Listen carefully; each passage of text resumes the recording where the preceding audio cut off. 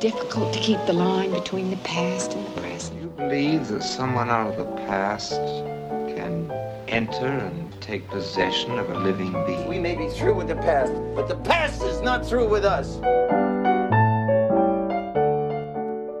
Welcome to The Next Picture Show, a Movie of the Week podcast devoted to a classic film and how it shaped our thoughts on a recent release. I'm Keith Phipps, here with Tasha Robinson, Genevieve Koski, Scott Tobias. Here on The Next Picture Show, we believe that no film exists in a vacuum and that all culture is more interesting in context. So every other week, we get together to talk over a classic film and consider how it relates to a current movie. This week, we have two films about kids and their bonds with powerful creatures. One creature is real and one is imaginary, but both films focus on what their relationship means to both kid and animal. But the similarities between our two choices go even deeper. Tasha, now that I've won your trust by luring you into the studio with food, can you tell us a little bit about these movies? Yeah, you're not giving me enough credit for having saved your life by stomping on that snake. This week we all saw Pete's Dragon, David Lowery's new remake of the 1977 Disney film of the same name, albeit one that only resembles its source in the broadest possible strokes. Pete's Dragon stars Oakes Fegley as the eponymous Pete, a kid left alone in the forest when his parents experience a car accident in a remote wooded area. He's adopted by a dragon he names Elliot, and years later both boy and dragon have to adapt when he's discovered by a kindly forest ranger played by Bryce Dallas Howard, who grew up hearing tales of dragons from her father, played by Robert Redford. We entertained a few possible companion films to Pete's Dragon, but when we happened upon an IndieWire interview with Lowery in which he mentioned Carol Ballard's 1979 film The Black Stallion as a source of inspiration, we didn't have to entertain anymore. If The Black Stallion was made today, Lowery told writer Bill Desowitz, it would be an art house movie. But when I was growing up, that was family entertainment. I do wish those lines weren't so clearly drawn. I wish there was a little more art in the mainstream and a little more mainstream in the art sometimes. So we decided to put The Black Stallion, a mainstream hit in 1979, next to Pete's Dragon, a film very much attempting to summon the same artful spirit.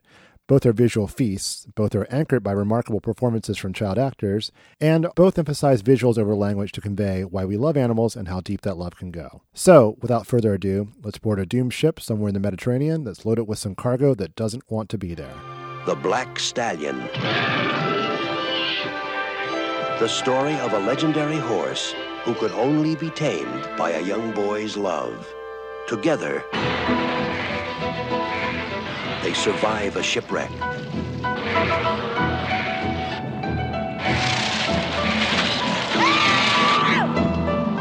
And the dangers of an island wilderness. You saved my life. They meet a forgotten man. He'll be moving, he'll be making that rhythm. You just go on with him, see? Who helps them bring a legend to life. I've seen a horse that defies the imagination, that runs like a demon possessed, that speeds beyond belief. He could be the greatest sensation in racing history.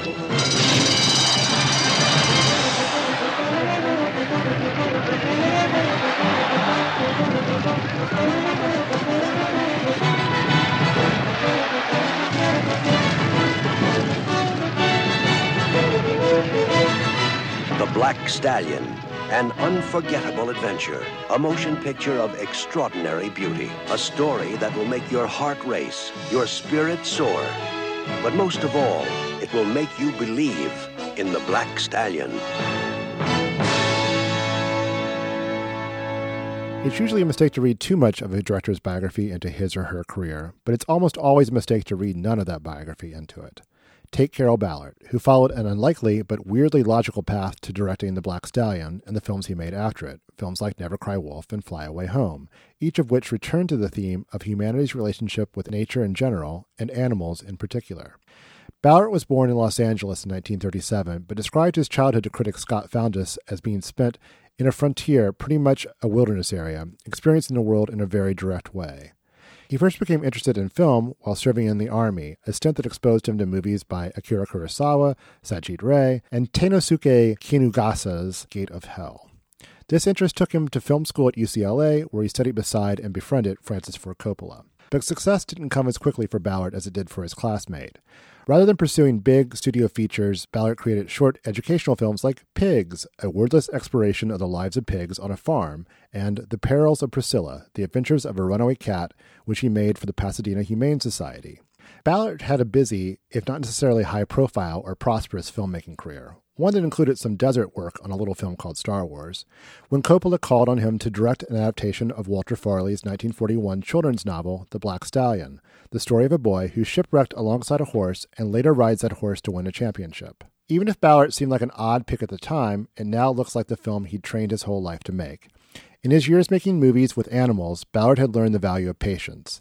At the heart of the film is a long, dialogue-free sequence in which Alec, a boy traveling with his father in the 1940s, is shipwrecked in a terrifying accident at sea and awakens on a desert island with the ship's only other survivor, a magnificent, seemingly untamable black stallion. Alec, played by Kelly Reno, slowly wins over the horse he dubs simply the Black, a process that culminates in a series of beautiful scenes of boy and horse living side by side, all boundaries between humanity and nature having seemingly been erased. Let's consider for a moment the virtually miraculous alignment that had to take place for one of the film's most famous moments, an unbroken take in which Alec finally wins over Black's trust as the sun sets. Ballard had to coax amazing performances out of both a kid and a horse, while working with cinematographer Caleb Deschanel to keep both in frame. And he had to do it all at magic hour, lest he lose the moment's visual richness. When Ballard finally does cut, it's to a closer shot that gives it an already emotionally raw moment the ideal punctuation. Yet each time I watch The Black Stallion, I don't think about any of this. I can imagine that there are piles upon piles of alternate takes of this and many of the film's other scenes, but it plays as unforced. It's a perfect moment, but it doesn't seem like the work of a controlling perfectionist. It plays like the work of someone who's spent a life watching animals and knowing that attempting to force nature to do your will is a fool's game. The best you can do is bend its direction a bit, and even then it's best to be prepared should it want to bend the other way. It's a case of the director's style lining up with the theme of the film. Working from a script by Melissa Matheson, Gene Rosenberg, and William D. Whitliff, Ballard keeps circling back to the foolishness of trying to turn an animal against its nature. The horse traders who beat and confine the Black in the film's opening moments have no shot at taming him, but Alec's kindness can. Penned in Alex's backyard upon their return, the Black rebels. When Alec channels his spirit toward racing, with the help of a down-on-his-luck trainer played by Mickey Rooney, he becomes an unlikely champion. And at this point, Ballard cuts not to a scene of roaring crowds, their faces shocked at what's happened, but flashes back to Alec astride the Black on that beach. Not only is there no getting to that moment of victory without the hours of patience and kindness that preceded it, the two are one and the same. So guys, The Black Stallion. We were all very excited about picking this film, enthused about pairing it with Pete's Dragon. Having watched it again, what did you all think? Well, I hadn't seen it before. I was the only one who hadn't all right, seen it. Let's start with you then, Genevieve. What did you think of the film The Black Stallion? I really loved half of it and sort of liked the other half. Yeah, and I think you can probably guess which is which. That's a split I definitely want to talk about. But I watched it after we had come up with this pairing, and after seeing Pete's Dragon, I was really thrilled by what a great pairing it ended up being, just for a lot of the stuff that you talked about in your keynote, but also just specifically how focused both films are on their visuals. And I like when we get to talk about visuals on this podcast, because I don't think we get to do it that much. I mean, we get to talk about whatever we want. That's true. But like I said, this is my first time watching it. Did any of you watch this as children? I did. Yeah. Okay. Many times. So I'm more interested in that than hearing about it. A 32-year-old watching it for the first time. Well, I don't know if I saw it until it was on television. I remember it being on television quite a bit. And for a while, it really being a staple. It was a family entertainment staple for sure. Yeah, and then kind of not even really thinking about it that much for a long time. And then when Criterion put it out on Blu-ray, I was really excited to revisit it, and it's even better than I remember it. And it's the second time I watched it, like in the last year or so, because I wrote about it for a piece in the Daily Beast last summer. And I kind of had the same reaction as you the first time I watched it in the last year, but watching it this time, I really liked the way the two halves fit together. The second half is a little more conventional, but it feels very much like the same movie to me. Yeah, so I saw this film many times as a kid, and I think I recall as a kid, being into sports, really enjoying the end of the movie, because I think the racing scene at the end is one of the more thrilling sports movie endings ever. It just happens to be in a movie where you have this just standalone, masterpiece of a first half to compare with it. So as an adult, I guess maybe you'd weigh the two and come out a little bit more on the side of the first half. But I love this film. I love Carol Ballard's vision as a director of family films, and I think there's something very pure about the way he pairs everything down and the tone of his films, the simplicity of them, and the emotions. It's all very elemental elemental in a way that's just always appealed to me as both a child with this film, and then as an adult with movies like Fly Away Home. I mean, elemental is just a really good way to put it. I mean, I'm pretty sure that I saw Black Stallion the first time in the theater, and then probably again when it came to home video, and then just not for a really long time. But the second, I forget which of the two of you suggested it, but I mean, it was like a penny dropping home, just in terms of what Pete's Dragon is doing. Oh yeah. And just how perfect it was match an instant. this is. It was an instant yes on the Black Stallion. Yeah, sure. And then just the chance to revisit, because I remember it so warmly. I mean, much like Genevieve, I love the first half, and I like the second half okay. But I mean, I just remember like watching it the first time, and this was the era where Disney was putting out films like The Apple Dumpling Gang and the original Pete's Dragon. I was going to say, or Pete's Dragon. Exactly. Which were just very squawky and shrill and performative, and the kids' performances in particular were very, look at me, I am saying words. And this film feels like a documentary. It feels like Ballard just kind of like landed on this island with this kid and his horse and watched them. It's so, watching it as an adult, you can feel the effort that must have gone into it. Reading up on it, you can certainly see the effort that must have gone into it, but it feels so effortless. It feels so natural and primal. The performances that he gets out of both the kid and the large series of horses that portray the black hair are just really, really organic. That's certainly true of the sequences on the island. But before we get too far away from it, I want to talk about the shipwreck sequence, which I think is probably one of the most harrowing shipwrecks I've ever seen on film. And I was kind of in awe of that, because it's not the image I had of this film going into it, which is because I'd seen clips before of that stuff we're talking about on the island, that very kind of beautiful, peaceful, organic, I guess, vibe. What struck me so much about that shipwreck sequence is how you felt the chaos, but you could also follow every beat of what was happening. Yeah, and just the scene where his father says goodbye and he realizes he's never going to see him again. Yeah. He's got a guy cutting the life jacket off of him. The sense of danger could not be any more intense. It's that sequence where the guy grabs him, the black's owner grabs him and starts just methodically cutting him out of the life jacket, is so chilling, because you've got a natural disaster going on just in terms of like the water sheeting down and the storm, and there's fire in the background, and then that's compounded by all of the people who keep bashing into him, knocking him down. And in the middle of all this, you have this just really directed, petty bit of selfish, malevolent evil. It's just so many things all on top of each other. And, as you say, it's very clearly choreographed, but it's also just, what an overwhelming situation to be a small child. Who wouldn't cut the jacket off of that kid? And then add a wild horse to the equation, right? Because it wasn't scary enough. Really fantastic sound design in that scene too. Yeah. And it's fascinating, like you can see how small that set is. The camera barely moves out of a fairly small area and a fairly directed angle on all of the chaos.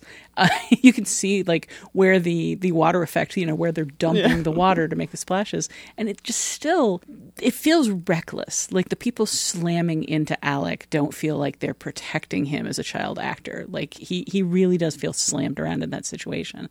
And there's so many situations in this movie where if you read up on it, like, oh, the horse was fine and there was no danger. But I mean, this film just looks like they were endangering both the kid and the horse over and over and over. It's like, how did they do that? The movie. Yeah. I also credit, and this is true of Pete's Dragon, and it's true of Fly Away Home, of starting a movie with a parent dying. And that's a bold choice. I mean, that sets a tone and gets us to a pretty vulnerable place emotionally, right along with this kid. And it's not, I guess it's common in Disney animated films, but I don't know if it's all that common in live action films to have a parent die, especially in that so striking and powerful a way. I mean, he's lingering quite a bit on this sequence. The sequence is pretty drawn out, the shipwreck. If you remember Fly Away Home, I mean, the entire opening credits sequence is pretty much a car flipping over and, his mother dying. I mean, it's all done not super explicit, but it is pretty heartbreaking to watch. And Pete's Dragon has that, again, slows things down. It really lingers on this traumatic event, and I appreciate the courage to do that. Well, there's also the fact that they take the time to establish the relationship between Alec and his dad. Yeah. They take the time to make him not only a real character that you're going to be sad to lose, but someone with like a meaningful relationship to his son. You know, Disney has a lot of dead parents in the background, but they're usually, you know, Bambi's mom and Simba's dad aside, they're usually just kind of backgrounded, you know. Dumbo's dad's not around, but we're not going to question why that is. It happened a long time ago and who knows where. This becomes very personal. You take the time to establish that Alec's dad likes him and makes him feel special and important and knows what he's interested in and takes time for him, and then you take him away. In contrast to his mom, who we meet in the second half, who it's kind of an interesting reversal of your expected parental types there, because she just seemed really... like, okay, do whatever you want, go play with your horse. Like she's like very unengaged or unconcerned mother. I thought. It always strikes me how there's not a whole effort to track Alec down when he disappears for a day or something. Yeah, exactly. I mean, he's already disappeared for months. They have the scene though. The two things. One, they have a scene where she's talking to her kid about riding in the race and about him needing to ride in the race. So I thought that was a beautiful scene. And then one of my favorite moments in the movie is when he's sleeping outside with the horse, and she thanks the horse for saving her son. It's like the most beautiful thing you've ever seen. I love it. So I don't. Maybe these are two really good parents. Maybe that character is just a little underserved. Like I'm certainly not insinuating that she was a bad mom, but you can insinuate it. I mean, I think Keith is right. Like her kid runs off literally down the middle of the street, and she says, "Alec, come back," and then doesn't go after him. I always think it's kind of poetic license. I think there's another thing too. I mean, and this gets into the nature of parenting in that period. It's parenting in the 1940s is not like parenting in the 21st century. You don't let your kids. I don't. My father, when he was a boy, he says he can't believe he even survived his childhood. They were making bombs and playing around electrical wire. But were they racing horses? Were they racing not. But bombs? it is a similar, just kind of like let the kids go and see what happens. But they're making horse obviously, if they're missing for that long, what I'm saying is like I think we're underrating Terry Garr as a mom. I think this is a good home he's coming from. I think you're conflating like insulting Alec's mom with insulting Terry Garr. I love Terry. I love Terry we Garr. all love Terry Garr. Okay. This is but Terry she Garr does have that admiration moment. That society. moment with the horse. That was the heart in the throat moment in the movie for me. I was just reflecting just now how much not you, Genevieve, you're too young, but how much the rest of us grew up watching Terry Garr be mom on film.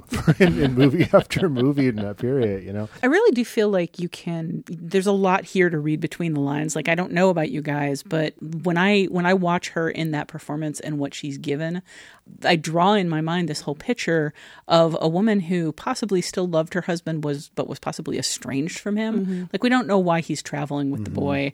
She manifests grief for her husband, but it's not any kind of deep, profound grief. It's kind of a sad, well, I wish you could have saved him too. And then she lives in this like fancy, kind of over-decorated, overstuffed house that feels like kind of the exact opposite of Hoyt Axton and his kind of ruffled gambling ways. And then when this boy shows up on her doorstep, she doesn't quite seem to know what to do with him. And it kind of seems to take her a while to decide that she wants to intervene and be like an active mom in his life. I feel like she was used to him being away with the husband and didn't quite have a relationship with him. And that we see every moment of her building a new relationship with him on screen. Interesting. I like that interpretation. Yeah. We talk more about the style of the film, and in the same interview with Scott Foundas that I mentioned before, Ballard likens his style to being a good fisherman, someone who can sit there and watch the fish come up to them, take the bait and not take it, go away, sit there another hour, hope that maybe it will come back. Is this a careful approach? Do you kind of sense that watching this film? And I also found myself thinking, what would someone like your David Finchers or your Stanley Kubricks do trying to make a film like this? Like, this is a filmmaker who, by the nature of the project he chooses, has to work with elements he can't control. I mean, I don't see him working here with elements he can't control. I see him working with some really surprisingly well-controlled elements. Again, kind of like reading up on the history of the film, they used a lot of different horses to be the black, and they each kind of had specialties. There were the swimming horses and the lying on the ground thrashing around horses and the running horses, snake and the riding stomping horses, the snake stomping horses. So, I mean, that speaks. They were all painted black and to various degrees, including some straight up white ones. Yeah, the swimming horses were white, which I don't know. Of course, the ones that they had to full body paint black were the ones that had to be in the water. Yeah. But I mean, that just kind of speaks to someone who is like taking a lot of control steps. At the same time, I try to imagine Stanley Kubrick doing that, like hand feeding the horse on the beach scene, like 67 takes, and I can't even imagine.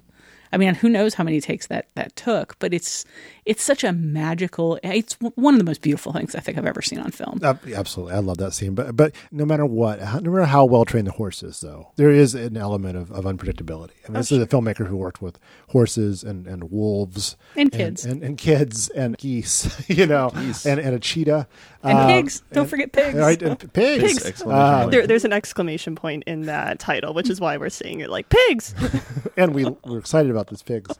But by definition, he's giving up a certain amount of, I'm trying to avoid using the word control again, but nonetheless, control what he's filming. Oh, sure. I mean, I think the answer to your question is Kubrick wouldn't have made this movie. Right. Or wouldn't have made a movie with these elements because it just wouldn't have fit with the way he worked.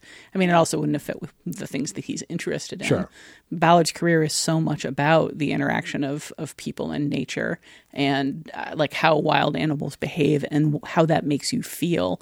I mean, he basically had to be who he was to make these movies. Yeah, I mean, the Ballard style sounds a lot like the Malick style, right? I mean, both of these are men who are constantly in search of the transcendent, specifically as it relates to the natural world. And if that means waiting until magic hour, they're going to do it. And also people are in some ways okay with finding their film in the editing room as well. Yeah, because I mean, this is a very structured work. I mean, you can certainly think of it in two very distinct parts, and it feels planned out very meticulously in some respects, and then in others it really opens up to whatever magic is created by nature and by Ballard's collaboration with Caleb Deschanel, who's an incredible photographer and gets some great images. And I mentioned the sound designer before, but the sound designer is Alan Splett, whose other major collaboration is with David Lynch and Terrence Malick too. The two films he made preceding this were Days of Heaven and Eraserhead. Oh my gosh! Wow. Well, you don't get better than the sound in Eraserhead. Right. Also, just watching this in tandem with Pete's Dragon, I mean, this is something I knew, but it just really drove home the physicality of pre-CGI filmmaking and the quality that brings to it. Because, I mean, the dragon in Pete's Dragon is a wonder of, CGI animation, whatever. Like, it's a great, I think it's a wonderfully realized character. But it's a character that can be manipulated and made to do whatever needs to be done. And that is not the case with this. Like, even if you are doing multiple takes with different horses and, waiting for just the right moment, like, there is still just a unpredictability to that just adds an extra level of How did they do that in the movie? I mean, texture, like a certain texture to it. But I'm just thinking about that scene of Alec riding bareback through the water. Like, I mean, Kelly Reno grew up on a ranch. Like, he knew how to ride horses. Like, that is really going on there. And like, I was a little distracted just like kind of thinking about the, like, what safety precautions are in effect here? Are there any? Or, Well, the water is there to catch his fall. Exactly. The water's there to catch his fall. I couldn't help but think about the physicality of riding a horse bareback in like thin pajamas. That looked painful. But just watching these two films in tandem, it really kind of served to highlight what each approach brings to the table. So let's maybe loop back to that interview that Lowry gave with IndieWire about sort of dividing between art house and mainstream kids movies. And I think it's fair up to a point, but The Black Stallion wasn't exactly an ordinary kids film then. It stood out. It came out around the same time as a movie called Chomps, starring Valerie Harper and a robot dog. Kids were being pandered to then as now. Why do you feel there's a reluctance to bring sort of a touch of artful filmmaking to kids' movies? Because artful filmmaking is so associated with some kind of like egg-headed, brainy elitism in just like a really boring way. I mean, I think there's an assumption that, kids can't handle that. Kids need something loud and dangling, like jerking up and down in front of their faces. They need Kevin to be Spacey as a talking cat. they need to be distracted at every moment, and they want everything go go go. And it's almost like the people that make these films don't remember being kids at all. Yeah, it's the assumption that movies or entertainment exist as child distraction devices rather than actual art that a child can take in and appreciate. I mean, in my experience, I think kids are more adventurous viewers than adults. The thing about kids, in my experience as a dad, is that they accept the premise that you give them because they don't know enough about the world to reject it. When my daughter was little, her favorite movie was My Neighbor Totoro, which may seem too slow and abstract for someone of a young age to buy, or certainly of an older age, even harder. But I think that's precisely wrong. Kids have not fully formed their idea of what a movie is like adults have. They may develop it later and resist films that don't conform to their more calcified ideas about what to expect. But something like The Black Stallion, if you see it at a certain age, or if you want to show your kids a black and white movie, for example, or that's the time to do it when they're nice, when they're young and they're not weaned on loud, clutter-filled garbage. I think you also just can't overestimate the degree to which kids want to see kids on screen doing things that they would want to do. I mean, you look at films that are out right now, like Morse from America or Hunt for the Wilder People. Those are both films that adults can appreciate, but I feel like the ideal target for either of those movies would be a 13-year-old because that's what you're seeing on screen. I mean, now, from everything I've read, kids often like seeing kids that are just a couple years older than they are because it's aspirational. So maybe 11-year-olds rather than 13-year-olds, and maybe in this case, 7-year-old rather than a roughly 9-year-old. But I mean, I saw this as a little kid, and I wanted to be this kid. I wanted to be in this adventure. I wanted to be part of this story. I never had that reaction to things like The Cat from Outer Space or Pete's Dragon or whatever, because those stories didn't feel like something that could happen. They didn't feel immersive. All that being said, kids do like crappy movies. Let's not get too romantic. Let's not get too romantic about this. I mean, I have to ask: have any of your kids seen The Black Stallion? I think my 5-year-old's just a tad too young for this one. But we went to see Pete's Dragon together. She loved it. Yeah, I'm anxious to show my eldest, who's 8. She's going to want a horse. Think carefully. She's not getting one so she'll have to learn how to deal with loss. But I don't. That's also a good thing for children. That is a good movies. thing. But no, I do intend to show Black Stallion to both of the kids, and they just watched Babe and they loved it. It's great. Something else about showing this movie to kids is it's a gateway drug to the book series. Which I was going to ask you about. I haven't read any of them. Oh yeah, I was totally into them. There's this whole thing about like little girls and horses. Like certain little girls get super obsessed with horses, and I was never that kid. Like I didn't have the giant collection of like the Breyers like collectible horses, but I knew people that did. There's just like a certain type of little girl like seizes on the power and the majesty of the horse in some way that always escaped me. But I was super into books, and I was especially into books that was like a long continuity having series that could unfold. And the Black Stallion books, I mean, there were a lot of them, and they kind of sprawled outward into the Black Stallion verse. So, it's a pity that Ballard, coming soon to a theater near Ballard you. did not, in fact, make the Black Stallion cinematic universe. They were probably, looking back on it, not like terrific books, and they got weird really fast. Possibly even the next book in the series after the Black Stallion, this evil Arab shows up and says that horse is mine, and like takes him back to Far Araby, and Alec goes there and like gets involved in intrigue, and it's all very not Ballardy. Yeah, they made that as a movie too. Black Stallion Returns. Oh, did they? Yeah, and I saw it as a kid, and I remember thinking, this isn't so great. It's really not so great, and I think that's also a film that's somewhat notorious for animal abuse on the set. If I'm not mistaken, I could be mistaken. I did have to stop this movie during the scene where the black's like rolling around on the island covered in rope and just check to see kind of what its history with animals was, because it was making me kind of uncomfortable. And apparently, I mean, by all claims, no animals were harmed in the making of this movie, and that was a trained horse that was really good with that particular trick. It's the Marlon Brando of horses. Oh, so it was fat and drunk and refused to learn its lines? It was the early Marlon Brando of horses. Let's circle back to what we kind of started talking about, the two halves of this film. I found them much better integrated this time watching it than before, because I really do feel like there's so many nice rhymes between the first half and the second half. That there's that Terry Garr moment that you mentioned. I love the editing choice to cut back to the scene on the beach at the moment of victory. I mean, it just kind of collapses the time between those two things until they become the one thing. To me, the second half is, well, they're both unlikely, I guess. Real life is kin to this horse. They're not getting off that island. But this sort of very unlikely unknown racer who is obviously a child is allowed to race against the West Coast and the East Coast champions. This isn't happening either. But Keith, he's wearing a mask. How yeah, would that's they true. know? That's true. Are you aware that jockeys are small? Yeah, that's true.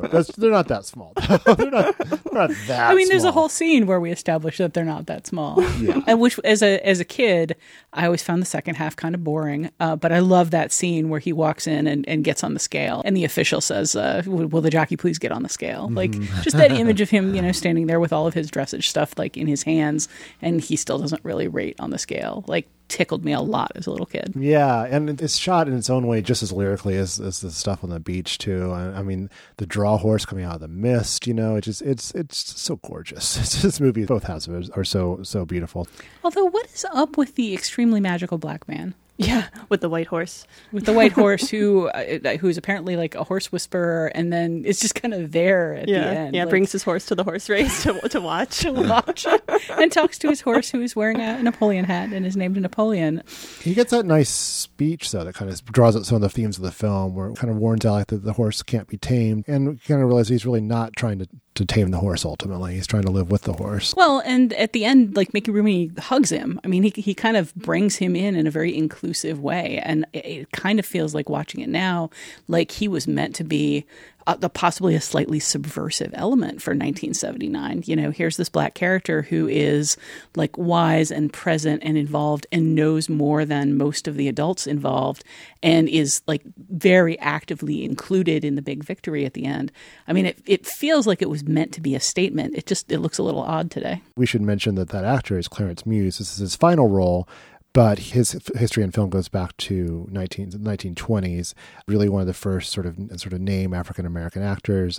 Prior to this, he'd just been in Car Wash. So he's definitely an accomplished figure, and it seems like a nice final role for him. While we're talking, we should talk about Mickey Rooney, who got an Oscar nomination for this, and kind of circles back to his own history with being in National Velvet, and I think he's terrific in this. Yeah, he really is. It's a surprising performance, I think, based on what we know or understand about Mickey Rooney. It's not sticky in any way. Yeah, it's very dialed down. Very much so, and soulful and wounded, and I think that's a real character. And I mean, you think about Mickey Rooney as being sort of goofy, or maybe even just being kind of a pro who, an entertainer, and there's something more layered about what he does here that I think is terrific. There's also, I mean, he's kind of a visual gag. Like when he's lurking in the dark and you can't see him, and he is threateningly claiming the horse over and over, he's a spooky figure. And then he steps out, and not only is he Mickey Rooney, but he's Mickey Rooney with shaving cream all over his face, and it kind of like deflates the moment and like takes him back to being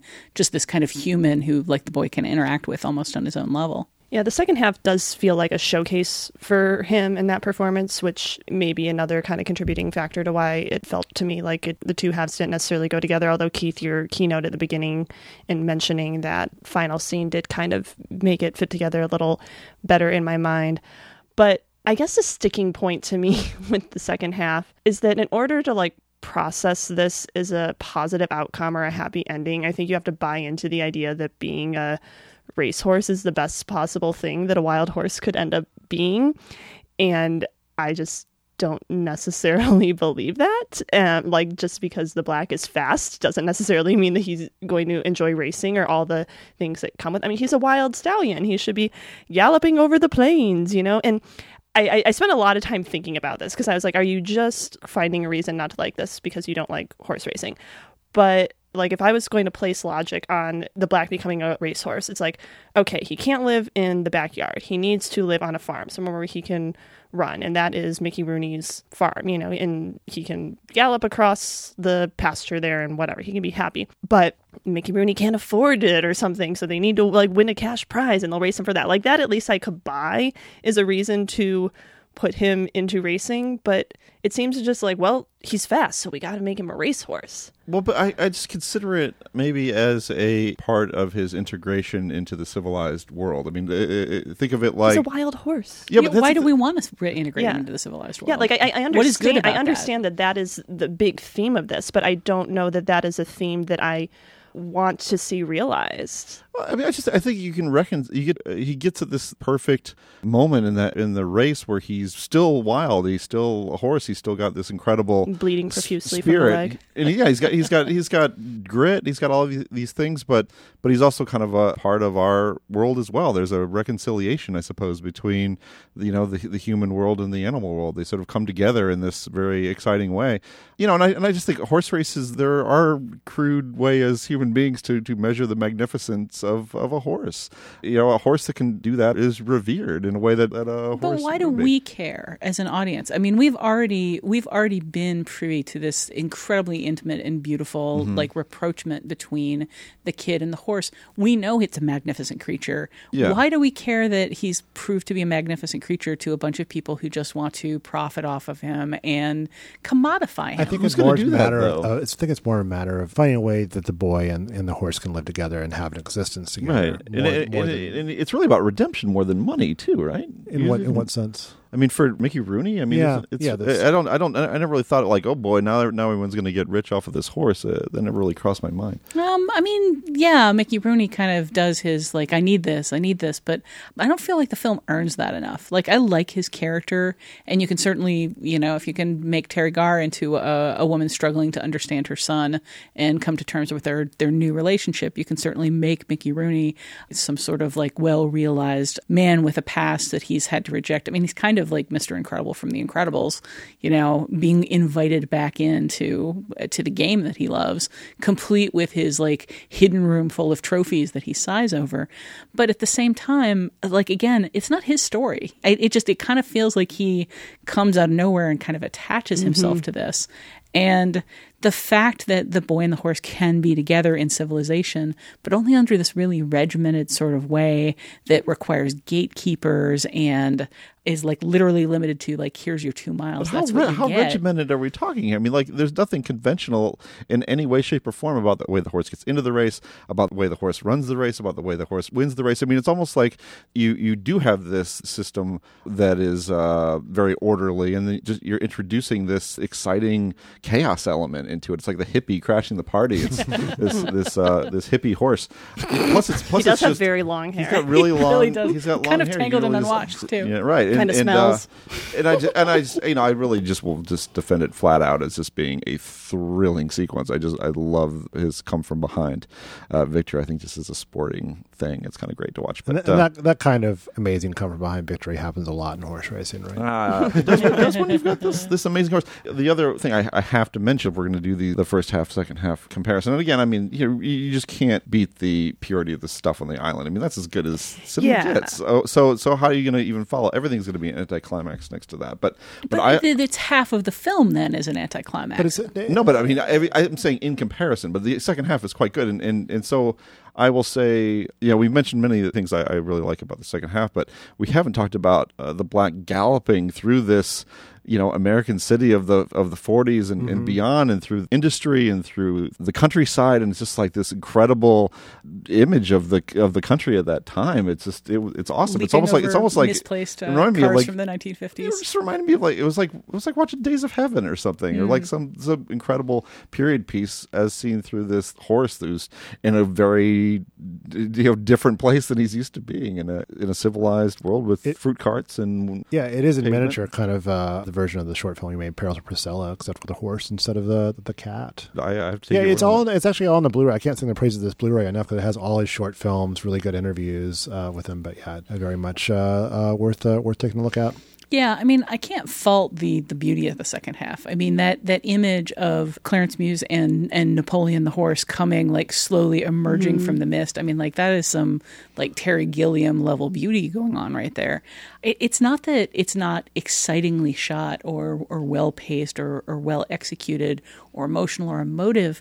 I just keep wondering, like, well, what is it exactly that I'm supposed to be feeling here compared with the purity and the elegance of the first half of the film. Yeah, like the romance of horse racing just can't hold a candle to the romance of what is happening on that island. And I totally buy your guys' explanation, and especially Keith, I like what you just said about finding a way for the two of them to continue to be together, and this being that way. But it can't feel like anything but a letdown after seeing their life on that island. And logically, obviously, that isn't a life that they could sustain, but their life in civilization just seems like a pale reflection, I guess. Here's the thing. There's a lot of seaweed on that island. Yeah. They might have made a go of it, but... Yeah. What I remember from the books is a sense... You eat the horse. That does it for this episode of the Next Picture Show. Good night, everybody. What I remember from the books, and this is a very vague and distant memory, so people who are reading them right now can feel free to yell at me and correct me. I remember there being a lot more about the Black wanting to race, about it being very clear that the Black enjoyed competition and that only the competition of the race really spurs it. It's like it's a visceral thrill for the horse that the horse doesn't get in any other way. And what's missing for me from the second half is a sense of the horse's needs in all this. I mean, it's clear what Mickey Rooney is getting out of it. It's clear what the famous race announcer with the entourage of cars is getting out of it. It's even fairly clear what Alec is getting out of it. What I don't get is any sort of sense of why this is good for the horse. I'm going to say, point taken. Yeah, at the same time, I'm going to praise Ballard for not attempting to portray what the horse is getting out of the race, because that might have been a little too hard. I was just saying what this movie needed was a talking horse. All right, that should probably wind down our discussion of the Black Stallion for right now. We probably should have winded it down when we started talking about eating the horse. But we'll be back in just a moment with feedback.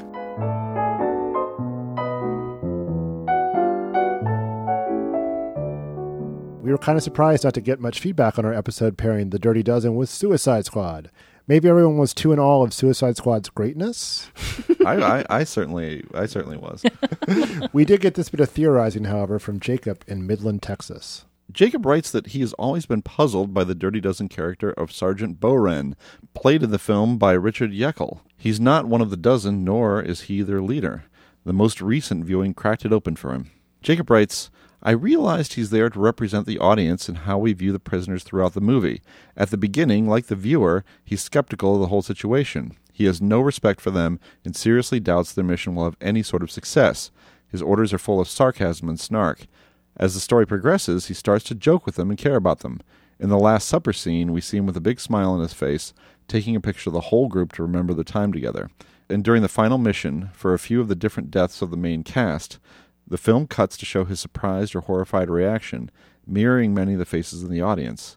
Jacob goes on to note that Suicide Squad, quote, sort of combines Boren and Reisman in a single character with Rick Flag. If only Richard Yackel were around to play Rick Flag. I think Scott at least would have found that more satisfying.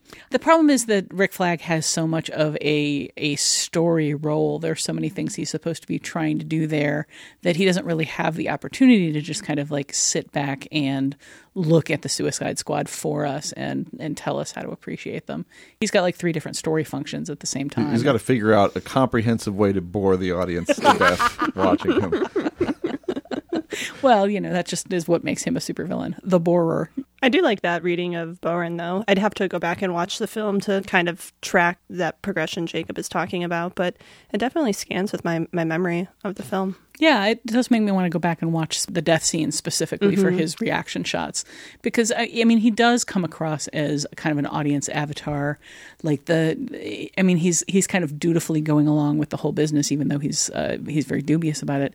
But he's foregrounded an awful lot more than you would expect somebody of that character exactly, to be. Especially with there being so many people in this cast to begin with. It's why is there this 13th person here? There has to be a reason for it, so... Audience surrogate makes sense. Yeah, I like this theory. I'll buy it. So even if The Dirty Dozen and Suicide Squad didn't stir up a lot of action, we'll always have Ghostbusters to talk about. Oh, yes, we will. Johnny S. wrote in to expand on a point we made, explaining how Ghostbusters' theme of gentrification bleeds beyond the borders of the film itself. He writes, not only does New Busters nicely capture contemporary New York's ambivalence about its own past, but it pointedly refers to the city as a very different place than it used to be. I'm thinking specifically about that baffling time warp sequence at the end.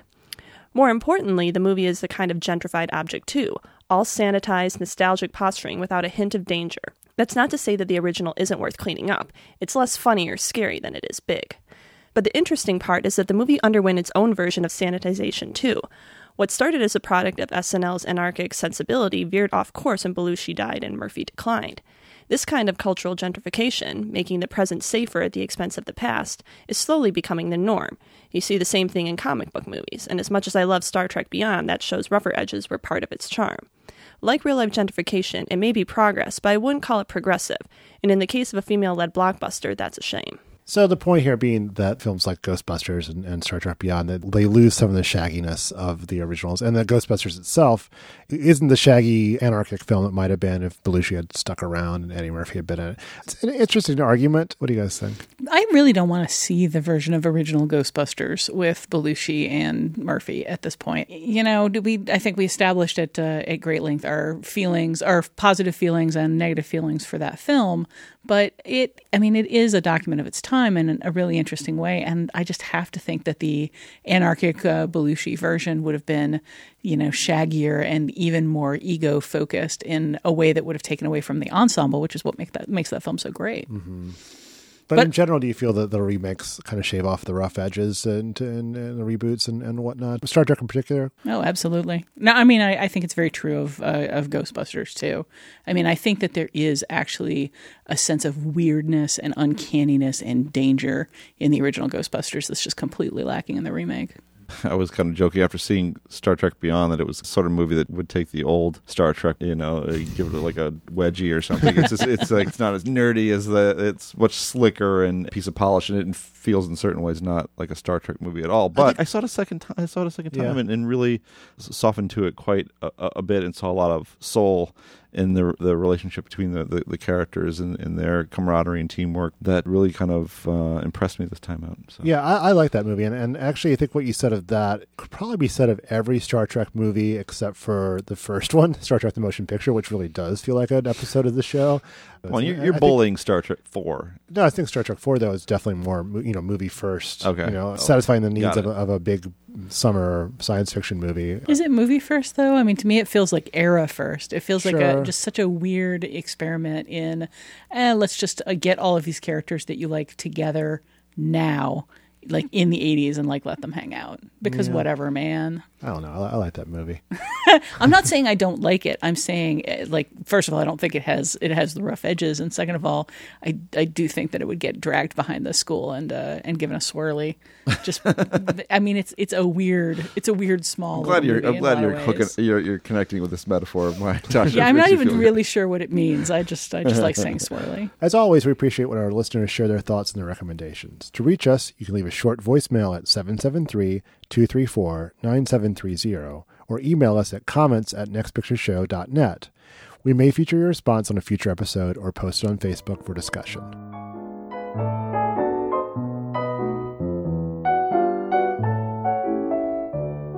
And that's it for this episode of The Next Picture Show. In the second half, we'll plunge deep into a land where dragons dwell, or at least one especially kind-hearted dragon who sees a bit of himself in a little lost boy he decides to protect. Look for that later this week, or better yet, subscribe to The Next Picture Show on iTunes or your podcatcher of choice. Follow us at facebook.com/nextpictureshow, or follow us on Twitter at nextpicturepod, so you always know when a new episode drops. Until then, let's kick back and challenge some seaweed while we wait to be rescued.